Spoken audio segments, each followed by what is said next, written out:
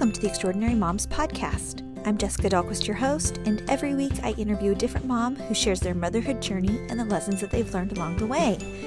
If I've learned anything from interviewing such a wide range of moms, it's that no two moms parent in the same way. We should celebrate that and learn from one another. Thank you so much for tuning into the podcast today, and if you like what you hear, please share the show with a friend. Hello everyone. If I sound winded, it's because I just had to pick up something off the floor. I'm 37 weeks pregnant and baby boy is out of room and everything feels exhausting.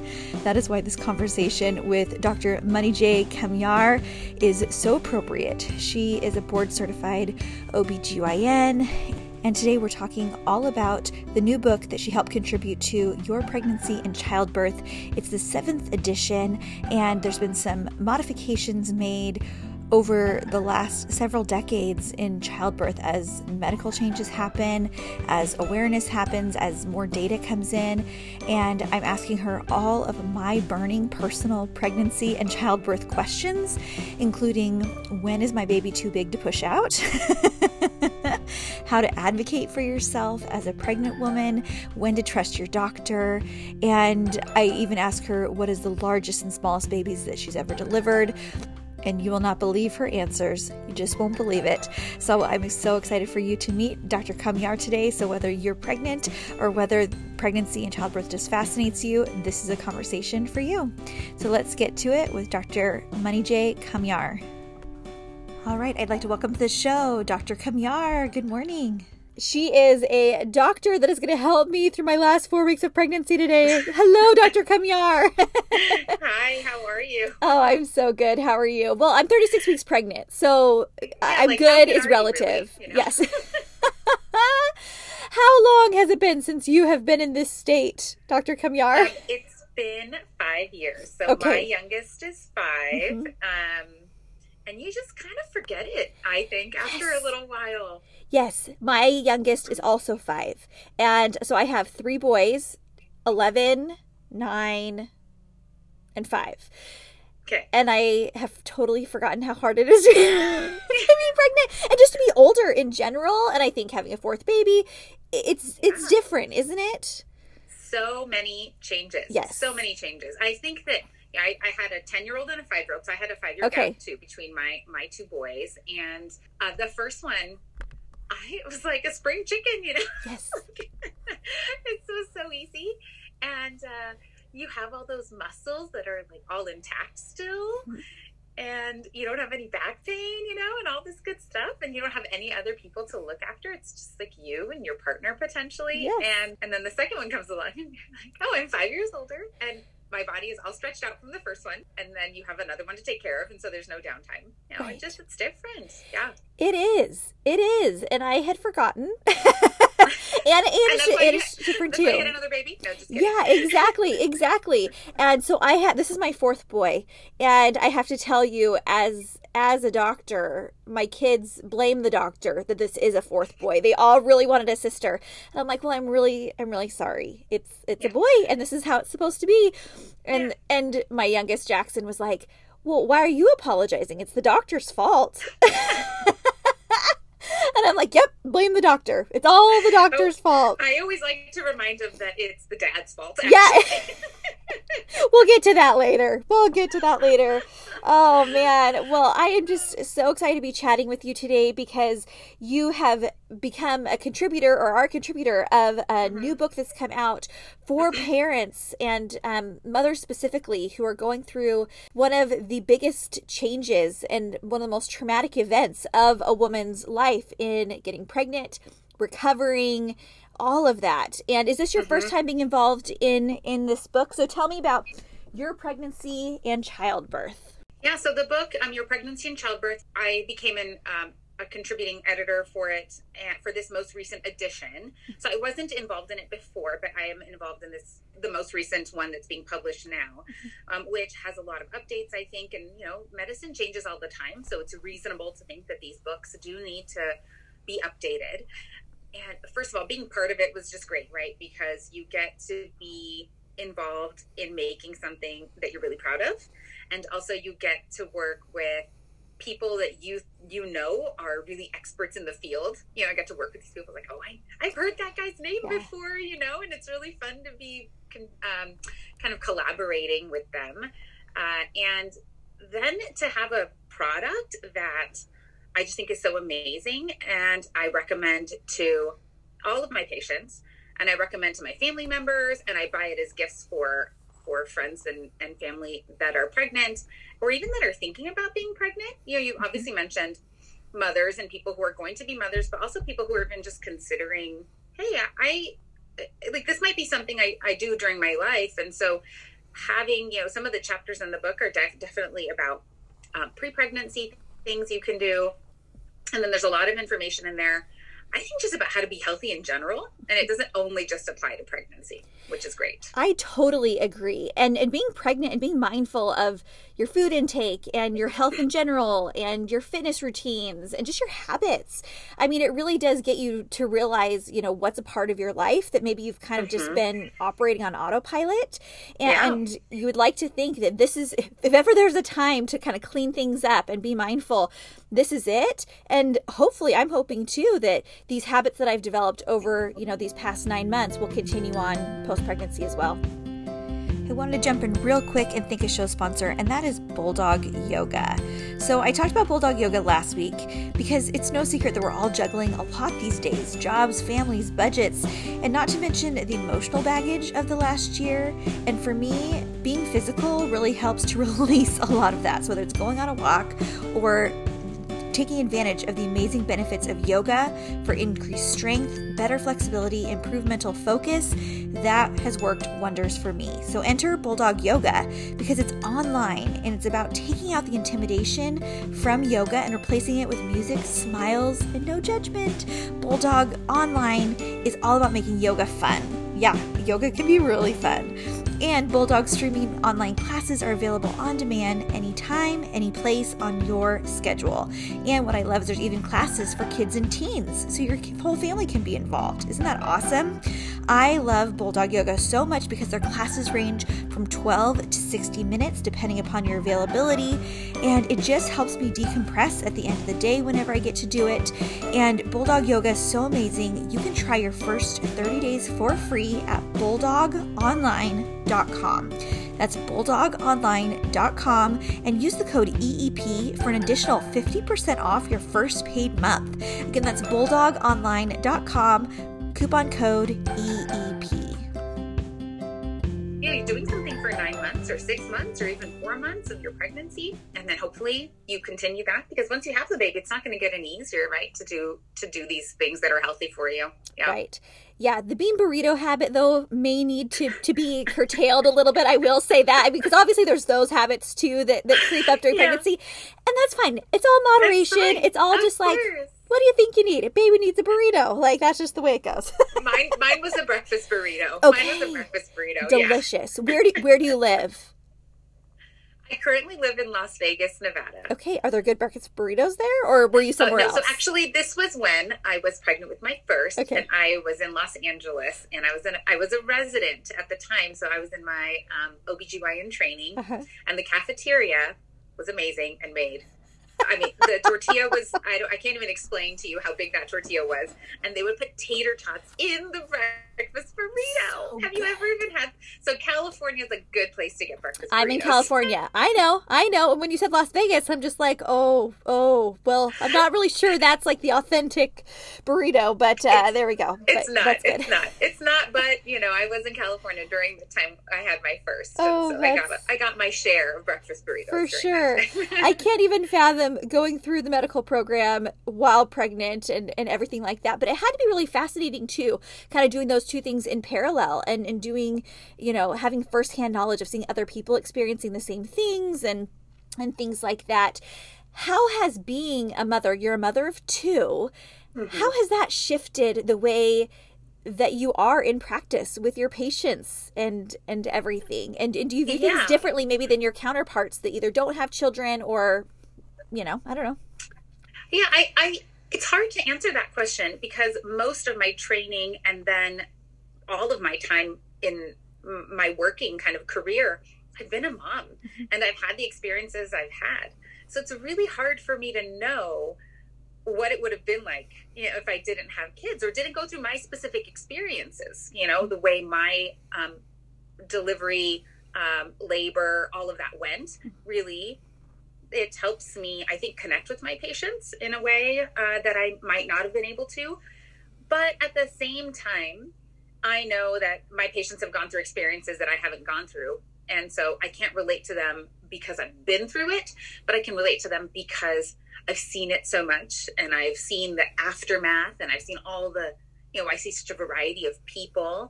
And so I think that, yes, being a mother makes certain things more relatable for my patients, but also I think just being a physician doing this every day is what really kind of seals the deal, in my ability to talk to patients and counsel them and tell them what I think they should expect or could expect, or, all of that stuff. But yeah, it's nice to be able to bring that personal touch into things. I ended up having 2 C-sections, and I tried to have a vaginal delivery after the first one with my second, and then that didn't work out.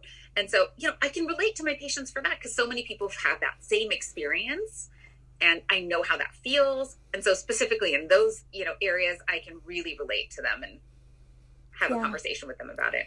Yeah. Can we talk about C-sections for a sec? Because I do still think there's a crazy stigma, or like a less than version of delivery. And I don't know if you felt that way or how you help your patients to process that, but can you just talk to that mother listening that feels like they strove for a vaginal delivery and they were that was their birth plan, and then suddenly it goes differently, or just, things going differently in general. Yeah, I really I want to respect, obviously, I think we all want to respect everyone's wishes for how they hope a pregnancy will go and how they hope a delivery will go.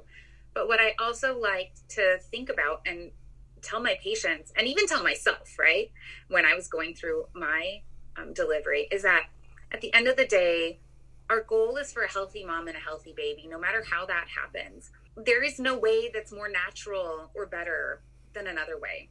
The best way is the safest way. And that's different for everyone. Some people can safely have, 10 full-term vaginal deliveries, no problem. And others have 1 C-section and end up with, for example, a hysterectomy because of a complication. While I don't mean it's okay in the sense that you should just accept it, but it's okay in the sense that if that's what kept you and your baby the healthiest and the safest, I think that's it. So I think just sort of honoring just your body, even carrying this baby for however long you were able to carry it for, and trying to get it to the healthiest place possible. That's it. That's our goal. That's everyone's goal. That's your OB's goal. That should be your goal. And then how the delivery goes is okay. And I think a lot of the trauma sometimes can come from having an expectation and then having it go completely against that expectation, right? Yeah. That's what leads a lot of the time to this traumatic experience, versus accepting that it might be a whole variety of outcomes and a whole variety of delivery methods and a whole variety of postpartum methods. Like, it could be so many different things, and just being open to all of that. It's kind of the thing we do when we become pregnant, right? And we are becoming moms. It's like the minute you're pregnant, it's kind of like you're sort of a mom right then. I totally agree. Yeah. And obviously you just seem so wonderful and like somebody I would want to have on my team, right? But then there's other situations where there's lots of people involved in your delivery experience specifically. Yes. So different nurses, and maybe it's not your regular doctor that's on call, it's a different one, and things like that. So how do you, in this vulnerable situation, know when to advocate for yourself? Because you really do know yourself and your body, and listen to professional medical advice. And that can apply really anytime during the pregnancy. Yeah, absolutely. Well, first of all, I think what's really important is to set up your team from the beginning, and trying to even do that before you get pregnant, if you have the ability to, like if you're planning, because what you really have to have is trust in the people who are providing your care. And that includes, yes, you're right, your doctor, but your doctor probably works in a call group. So like the people in the call group, and to know that all of them are going to be providing you with the best care. Because in the moment when you're on labor and delivery, whether it's a full-term vaginal delivery that's happening or a preterm C-section or whatever in between, it's really difficult for the physician in the moment to impart all of their knowledge on you, the patient, to try to make you understand why they feel they need to go down a certain route. And you have to have some degree of trust with that provider. And so making sure you're with a provider that provides you with that trust from the beginning.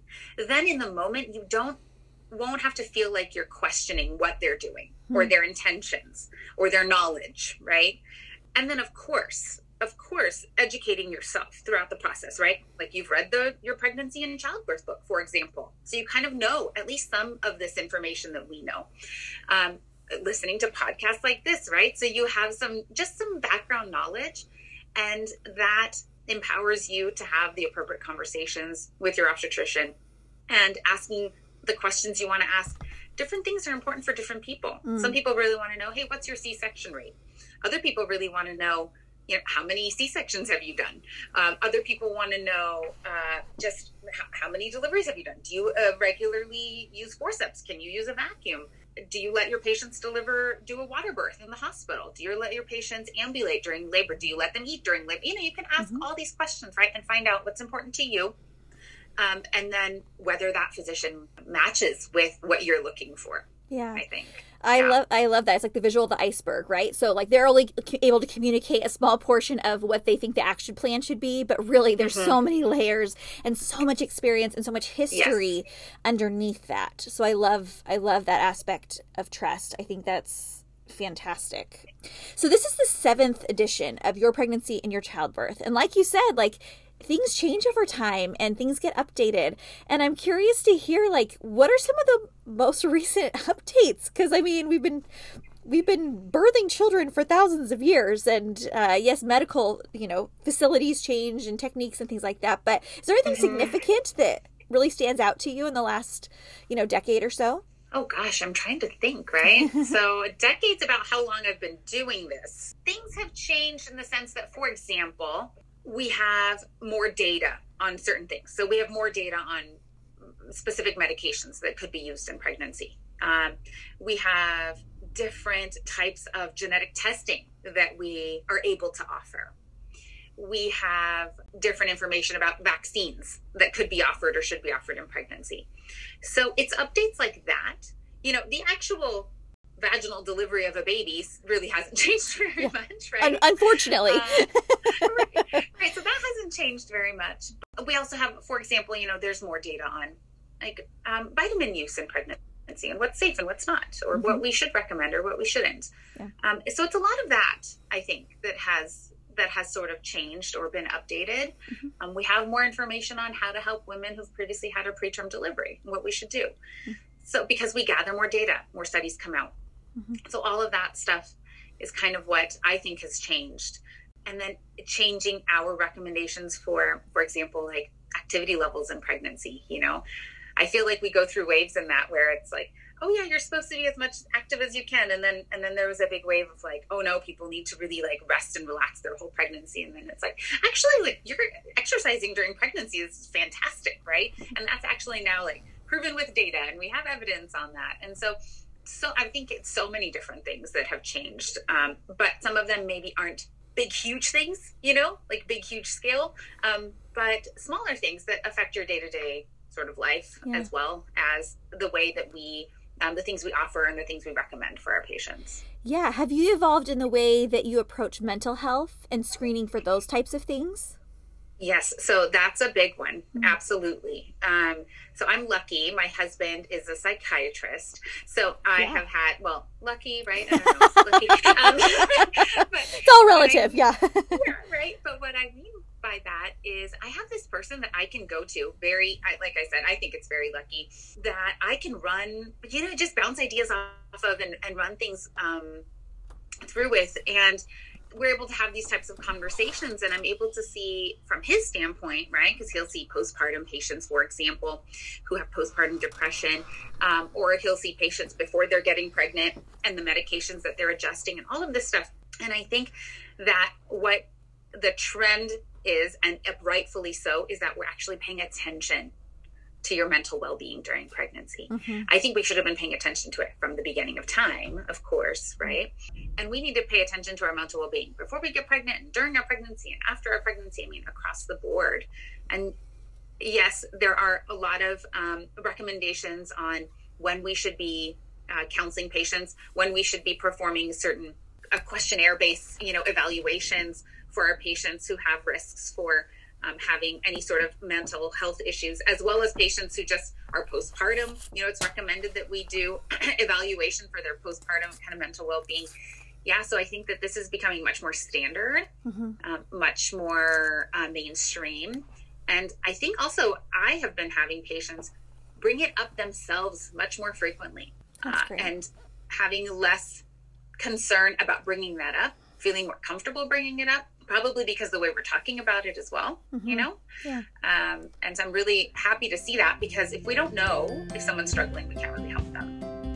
Hey everyone, I wanted to jump in real quick and thank a show sponsor, and that is Pipette. Pipette is a clean mom and baby brand with a mission to give every family the best start. And obviously, as extraordinary moms, we're always looking to do what's best for our kids. And the toxicity in some of the products that we're inadvertently putting on our babies, that they're ingesting, and we're not knowledgeable enough, and we're hoping that we can trust these companies. And while the FDA bans 12 potentially harmful ingredients, Pipette bans more than 2,000, ensuring its products are safe, effective, and use only non-toxic ingredients. So Pipette is a brand you can trust. They're vegan, hypoallergenic, sustainable, and pediatrician and dermatologist approved. They have lots of different types of products that I'm so excited to use on my new baby in a few weeks. And I know that not only are they effective, but they are also safe for him. So visit pipettebaby.com and get 30% off with the code EMP. That's PIPETTE baby.com and get 30% off with code EEP.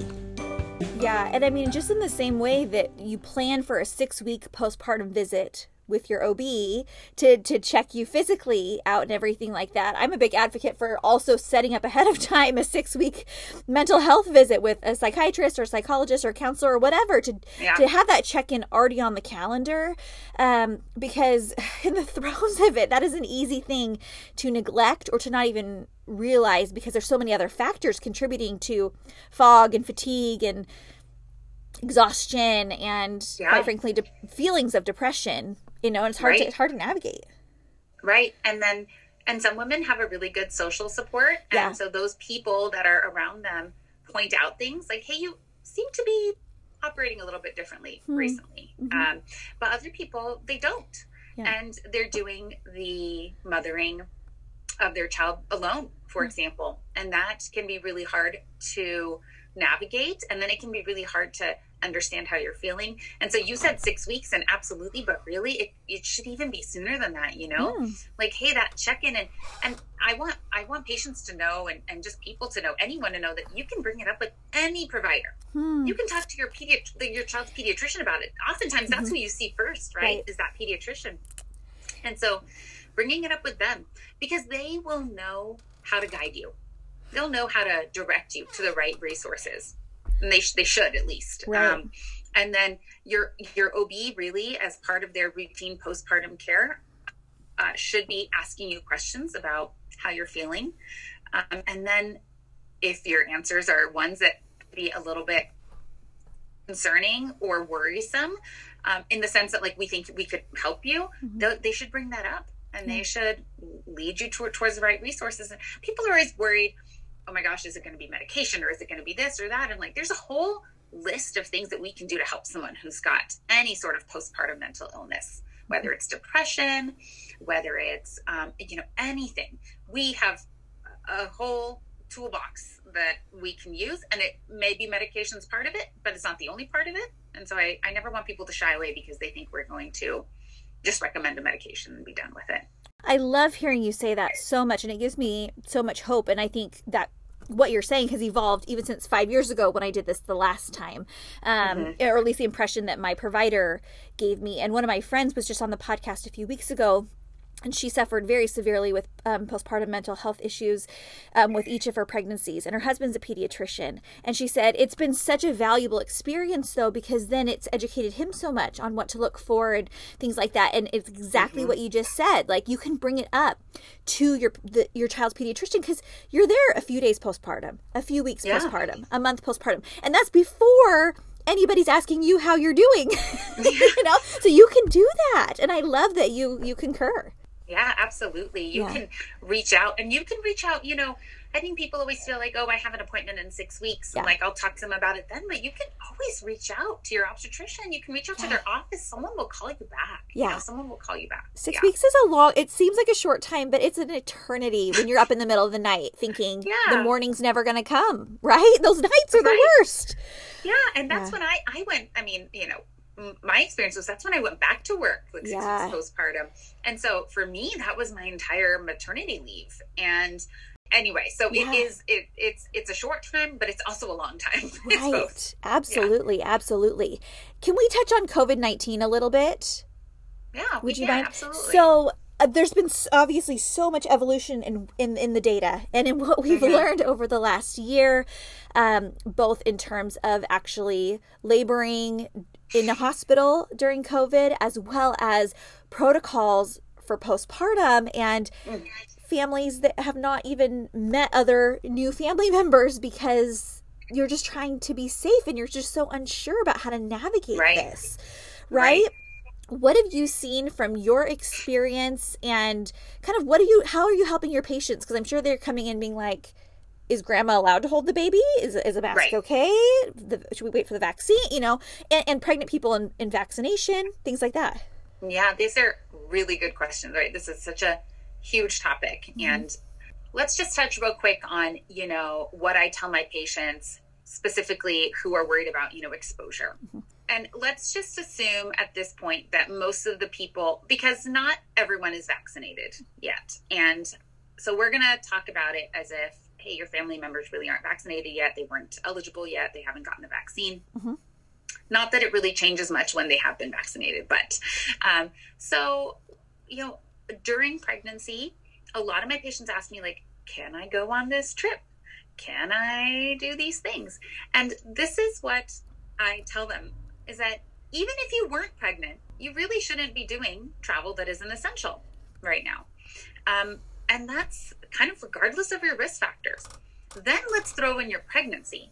And you're asking, right, if you can go on a trip. And you're an adult. You can do whatever you like. But if you're going to ask me what I recommend based on the evidence I have, is that pregnancy itself is a risk factor for having much more serious consequences of COVID-19. And if you're asking whether I'll kind of condone or okay your travel, I don't feel comfortable doing that. And I think that that's the CDC's recommendations. I think that's the recommendations from pretty much everyone, is that if we don't need to travel for essential work, then we probably shouldn't travel, right? And then if you do choose to do, for example, we're picking travel right now, but if you do choose to travel, please make sure you're doing it safely. Please make sure you're wearing your mask your entire flight. Please make sure, where you're traveling to, you are remaining pretty isolated from anyone else. And then when I go over all that, most patients are like, well, I don't really feel like taking a trip. Right. It doesn't seem worth it. Right. So because it's really hard to operate that way outside of your own home. Then with regards to, visitors in your home, all of that stuff, it's the same thing. You should really be keeping to your current households in your own house with your own household members. You don't need to be wearing a mask, but anytime you are in contact with someone who's not a part of your household, you really should be. I am a high risk obstetrician. So, it's also called maternal fetal medicine specialist or perinatologist. And so what I see is all the pregnant patients in the hospital who have COVID. Right. And there's a lot of them, and many of them are very ill. Many of them have had to be delivered prematurely. We've had some that have passed away. We've had a lot of different consequences of patients being infected. We try so hard during our pregnancy to be healthy. And this is one of those ways, right? Yeah. This is one of those ways, is to follow these guidelines. You pretty much need to follow the same guidelines when you're pregnant as when you're not pregnant. So it's pretty simple, Then the questions of, well, who do I let take care of my baby? Mm-hmm. And I need help, and et cetera, et cetera. And then, my kind of commentary on that is, again, you have your personal choices. Everyone's an adult and they can do what they like. However, I give my own experience. My sister had a baby. I didn't get to be there. The plan originally was whenever she has her baby, like, I'm going to be there. Are you kidding me? This is my job, right? How am I not going to be there for my sister when she has her baby? But I wasn't there. I was there on FaceTime. I didn't visit them, and I didn't get to see her new baby. So I didn't get to do it. Yeah. And that doesn't mean that what I do is the thing that everyone should do. But I follow the guidelines because I'm trying to keep my nephew safe. Yeah. And so the same thing with when you have your baby during COVID, you probably should stick to your household members only. And hopefully your household is mostly able to stay fairly isolated. Mm-hmm. And if you need that help, say you have a mother-in-law or a nanny or something, you have to make that work in a way that is the safest for you. Mm-hmm. But in terms of having, a lot of people, visitors, the usual thing that we would do, like a rotating cast of characters coming through your house, right, for visiting your baby, I don't recommend that at all. Right. I don't recommend that at all. And it's sad and it's hard, but you are just doing what you need to do to take care of your baby and keep your baby safe. All right, I need to jump in one last time to thank a final show sponsor, and that is Literati. Great children's books open up new worlds of discovery for our kids, and with Literati Kids, your child can explore uncharted places every month with spellbinding stories handpicked by experts, and it is the best try before you buy subscription book club that I know of. Each month, your child receives a curated box of 5 vibrantly illustrated children's books, bringing the magic of reading right to your home. They're age-based books, they're appropriate, they're high quality, and each book bundle is thoughtfully tailored by education experts. And it's a great way to try new books, it's a great way to try new authors, and they also come with personalized extras like stickers or surprises. One time my kids got an invisible pen, one time they got a little light up thing. They just love whatever's in the box. So give your kid the gift that keeps on giving by heading to literati.com/emoms for 25% off your first 2 orders. Select your child's book club and start them on a literary journey like no other. That's literati.com/emoms, and it's the only place to find 25% off your first 2 orders of this one-of-a-kind book subscription, the most joyful way to foster a lifelong love of learning. That's literati.com/emoms. Enjoy and watch your kids light up with their love of reading. Now let's finish up with Dr. Kamyar. And in the long run, yeah, you think like right now you're grieving that loss, right? Of that of that normalcy, and that is 100% okay to wish it were different. Yes. But long term, what are you doing to protect yourself and your family? And then yes. also keeping, your specific circumstances in mind. What can you do in order to, have the support you need and everything like that, whether it's testing or and masks and sanitization and all and right? Yeah, absolutely. I mean, schools are starting to reopen. So any of us who are pregnant and have children that are school age, we're happy to send our kids back to school because there are so many issues with our kids being home from school, right? Yes. And so we're happy to send them back to school. But you're also probably a little nervous. Like, is my little one going to be a carrier? Bring in something. I have a newborn, all this stuff. You have to do what's right for you. I can't tell you exactly what to do. Yeah. Like no one, there's no right prescription for this, right? Like exactly the way you should follow, the steps you should do. It's really hard. You have to do what's right for your family. Well, that should be your next book. Just like, tell me what to do. Tell me what to do. This is a really great conversation, but unless you can actually tell me what to do, I don't really know what you want me to do here. Right. I always think the other book, the obstetricians should all get together and a book that's called That's Normal in Pregnancy. There you go. And it's like all these funny things right? I have this pain that I have this pain in my over here. Yeah, that's fine. Yeah. Totally normal. All these little things that happen to you when you're pregnant, and that could be different through each pregnancy, right? Your first one to this one so different. Yeah. The aches and pains you feel, the discomfort you might feel, whether you've had a C-section or a vaginal delivery, those discomforts are different. You know, I pee when I sneeze. Is that normal? That could be normal, you know? Yeah, unfortunately normal. Yes, totally. So what, okay, tell me like your top 2 to 3 things that are like weird things that you hear all the time. Like, is this normal kind of thing? Oh, that's a good question. Okay. A big one is like all of a sudden my vision, not all of a sudden, you know, gradually pretty much over time, but like my vision's like I never had a problem reading things, but now I'm having some blurry vision.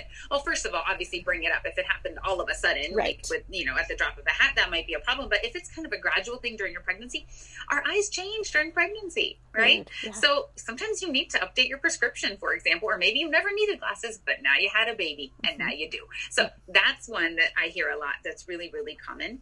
Another one is about like this might be TMI, but about the level of constipation you might possibly have when you're pregnant. Yeah. It's very serious. And that leading to hemorrhoids, which can also be very common in pregnancy. But someone who's never been pregnant often has never had a hemorrhoid before. Yeah. So I get a lot of, well, I felt something down there and I wanted you to look at it to tell me if it's normal. And I'll look and it's usually a hemorrhoid. It's like, yeah, I know it feels very weird and it feels different. It can be bothersome, but it's really normal, you know? Yeah. Nobody told me I was going to poop rocks after I had a baby the first time. I'm just like, what is even going on? It just felt like a miracle to even like have a bowel movement and then to have it be like rocks. I'm like, oh my gosh, this is like, not good. Is this? Mm-hmm. Yeah. And some people, you know, have never experienced constipation. No. And so it's always been like, I go every morning. I'm like clockwork. And then now, no more. That's not happening, and thinking that it's a serious problem. I mean, obviously it's uncomfortable. It needs to be kind of taken care of, but there's a lot of things we can do for constipation, you know, including increasing your water intake and increasing your fiber intake and all of that stuff.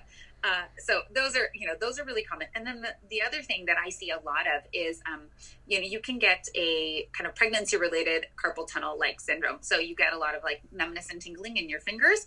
Of course, see, these are things that I'm so glad patients bring up to me because of course I want to know if you're having numbness and tingling in your fingers, but then I'll examine you, I'll evaluate you, I'll do some, you know, kind of exams, neurologic exams. And then I can usually tell you, oh yeah, this is okay. Yeah. You know, this is a carpal tunnel like syndrome based, you know, that you're having because you're pregnant. Right. And so that's another one that feels a little bit scary, right? Because it's that numbness, tingling. You're not really sure what it is, but that can be really, really common and normal in pregnancy. Yeah. So, and then the other one, well, this is a good one, I think, is like your hair will grow so well usually during pregnancy. And patients are always surprised at like how well their hair and their nails are growing, and they're so excited about it. But what's important to bring up, I think, is the postpartum. The loss. The postpartum loss. Like people think something is seriously wrong because all of their hair is falling out postpartum, and it is normal. It is normal. And then you will grow all the lovely baby hairs around the crown of your head. And they just stick up. Yeah, I know. Just to give you that great, like, postpartum mom look, you know? It's like the best. It's a halo. It's a halo effect. It's like, you are so blessed to have just had your child. Here is this great look for you. Oh, exactly. What so yeah, fun. I think those are the things that are really common. I mean, there's a lot, right? Yeah. There's a lot of other things, but I hear those probably every day. Yeah, questions absolutely. About probably every day. Yeah. I want to wrap up with one final personal question. So I have 3 boys. My boys were 8'7", 8'14", 9'14". I gained between 30 and 40 pounds with all of them, but not in that order. I'm 5 foot. Like, I'm a small person. Okay.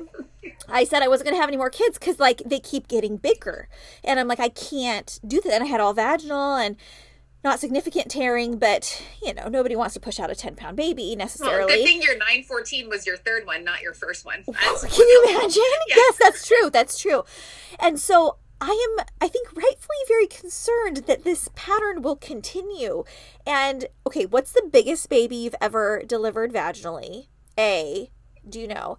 And B, if the doctor kind of predict that, oh boy, like we're getting big at, 38, 39 weeks, what do you tell a poor mother like me who's just like, oh.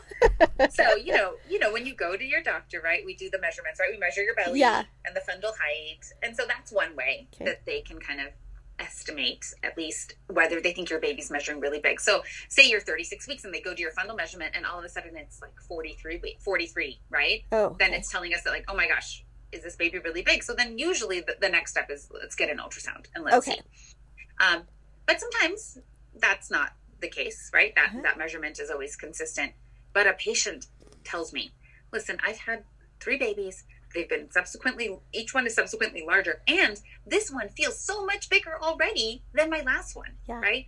And then that might be an indication to me like, hey, maybe you do need to get an ultrasound to see what's our estimated fetal weight. Now, sometimes we don't get a chance to do an ultrasound and we just kind of do it we have, palpation that we can do. That's much more, it's not as accurate. Though ultrasound, honestly, in the 3rd trimester isn't the most accurate. And then based on all of this combined, we can kind of tell a patient, hey, we think your baby weighs X. The recommendations are go ahead and try for a vaginal delivery. So in a woman who doesn't have other risk factors for something called the shoulder dystocia, which that's a whole other thing. You can read about it in the book. But then it's usually that if we think your baby's going to weigh more than 5,000 grams, so that's 5 kilograms, right? Which is somewhere around 11 pounds, if I'm doing the math correctly. That's too high a threshold. That's Dr. Kingar. That's too high a threshold. I'm telling you. No. Because otherwise, you specifically in your case, you have a proven pelvis, right? You've done That's what they said. That's the words they use. They're like, well, you have a proven pelvis. And I'm like, I have nothing to prove to you. Your pelvis is proven to us. No, I don't like that answer. You're going to need to stop saying that to me. We don't like that. Isn't it nice that we all say the same thing? It kind of is, though. That's reassuring. Just kidding. Right? It is. I think it is, right? Yeah, I do. Like if you go to 5 different OBs and they all say the same thing, I mean, I think you're getting the right answer. I think so too. Agreed. So, I mean, a big thing is, how do you feel? Like, do you feel like this baby's bigger or the same? What do you think? I mean, you're 36 weeks. What are you feeling now? Oh, enormous. Like, I feel like he's enormous. I feel like he's going to fall out at any moment. But yeah, I've gone to my due date every time or been induced like on my due date. And like my last baby, like had the bends like in his eyes, like, cause there was just so much pressure. Like he had like red eyes, like a red rat, like a rabid rabbit for like 3 weeks because it was like bing. He's like, so much pressure. Like, what'd you do to me? Fun coming out here. Yeah. Oh my gosh. So I you should expect to have a safe vaginal delivery. Okay. That is what you should expect. Okay. That is what you should expect. I mean, you've had that before. Right.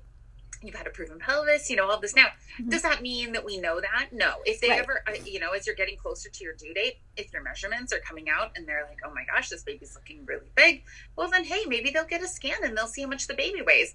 And then if they're getting to a number that's close to 11 pounds, you and your doctor will have a conversation about what you think about that. Okay. Now, that being said, does that mean like that a baby that's more than 11 pounds can't come out vaginally? No, that's not what we're saying. We've almost all of us, probably delivered babies that are, 12 pounds, 13 pounds. What have you delivered? What have you tell me? I've delivered a baby that's a little bit over 12 pounds. Vaginally? I mean, vaginally, absolutely. Well, and I've delivered much heavier, like, via C-section, right? But yeah. Much heavier? Wait. What's your C-section? I think that the heaviest I've had is a little bit over 13. Oh. I mean, it comes out, it's just a big baby. I mean, my grandfather, think about my grandfather, right? I mean, he was born in India, and there was no epidural, like there was nothing. He was 13 and a half pounds, and his poor mother had him vaginally. Can you imagine? No, I can't. Yeah, I know. But it happens. It's totally, I'm not saying it's not possible, but what we're saying is that there's a lot of risk associated with that kind of a vaginal delivery. Yeah. And so that's why we have those cutoffs. Right. It's a safety cutoff, and it's safety. People always think like for themselves only, but it's for mom and baby. Oh, yeah, absolutely. So it's a lot for mom and baby. But yeah, I mean, it's so crazy, right? When you think about the range of babies that I've delivered, it's been less than a pound. Wow. To, to like 13 and a half, right? Like, that's think about that range. It's so crazy. I know. Women are amazing. Like our bodies, our bodies, and it's no wonder that you have such a deep passion and love of your field, because I mean, it just is so fascinating, and there has been so much progression, and yet also our body knows exactly how to grow a human. Like, what? I will say though, in the eighth edition of your pregnancy or childbirth, you got to rethink the 11-pound cutoff. Like, you want to lighten that a little?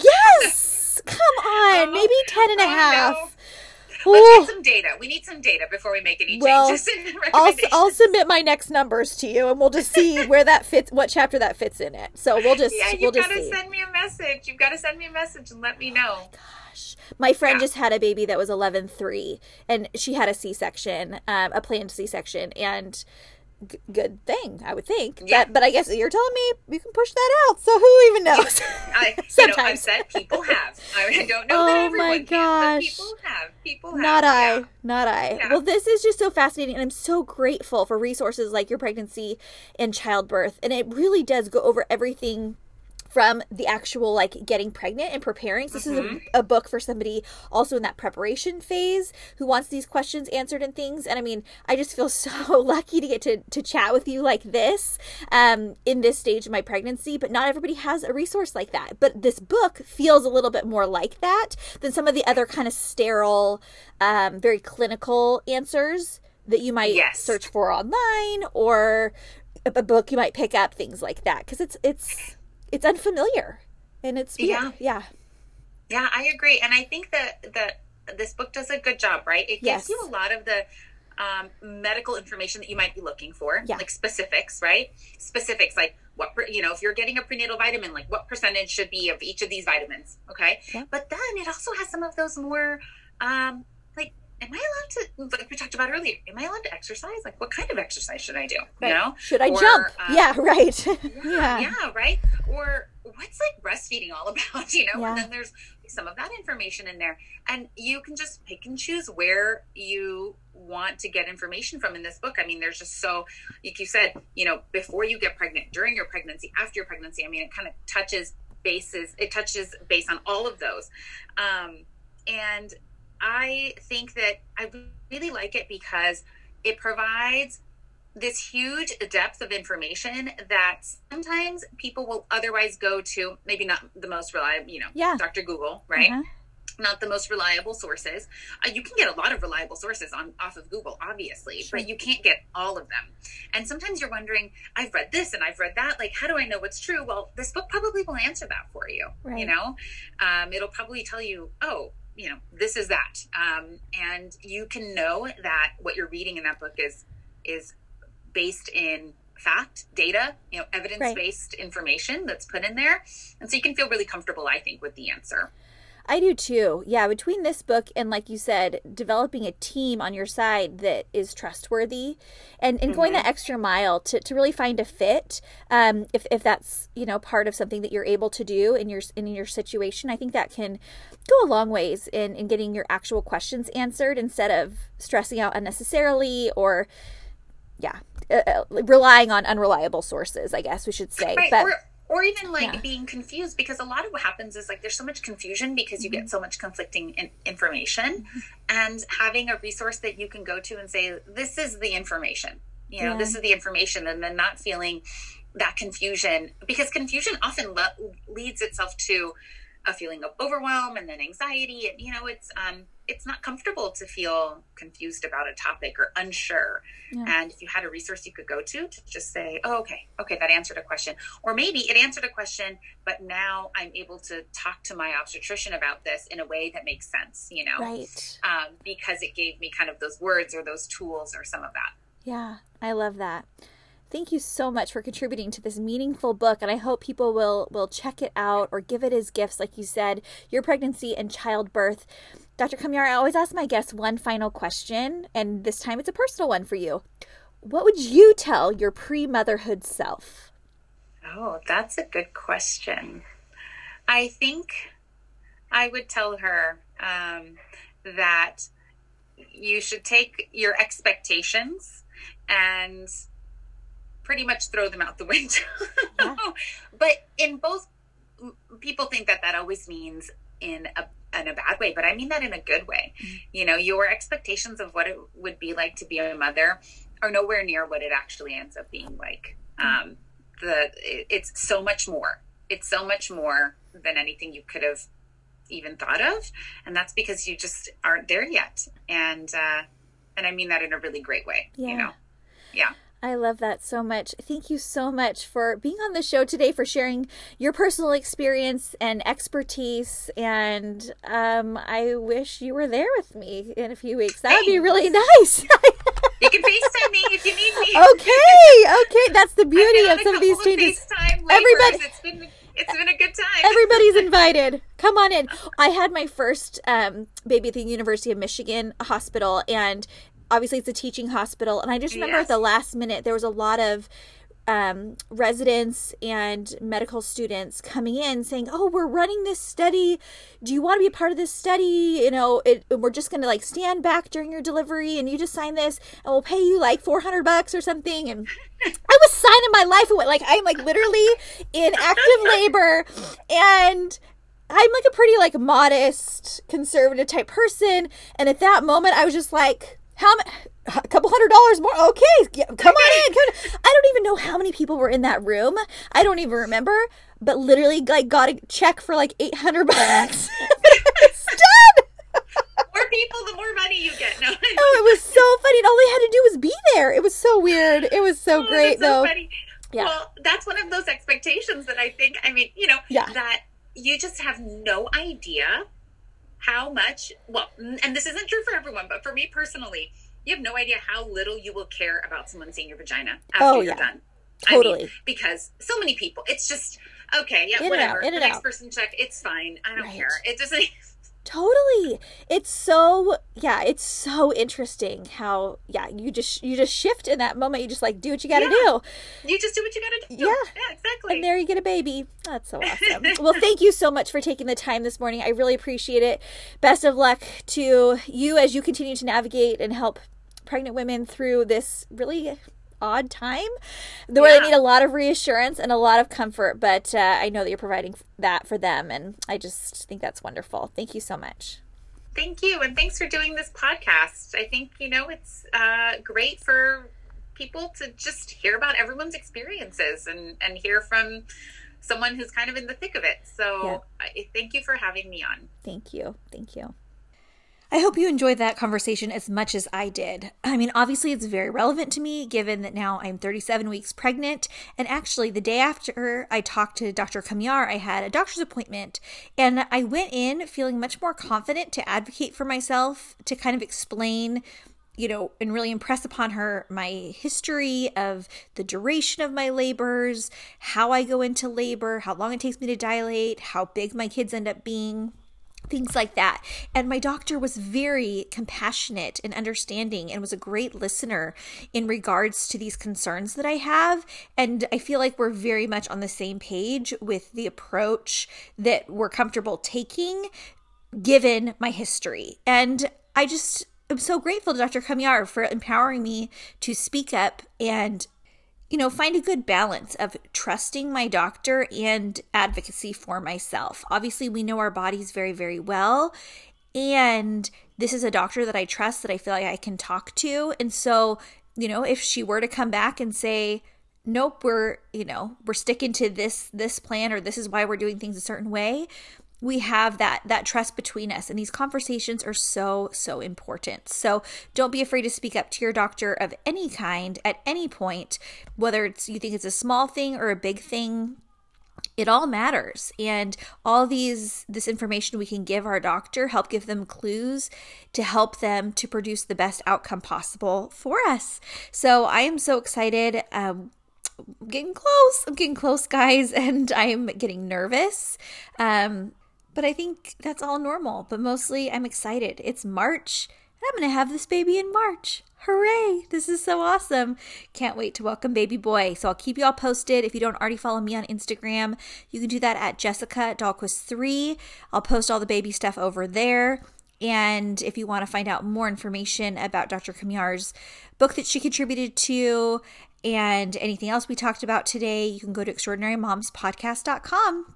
Thanks so much for tuning into the show today, and we'll see you next week for another episode with another extraordinary mom. Bye.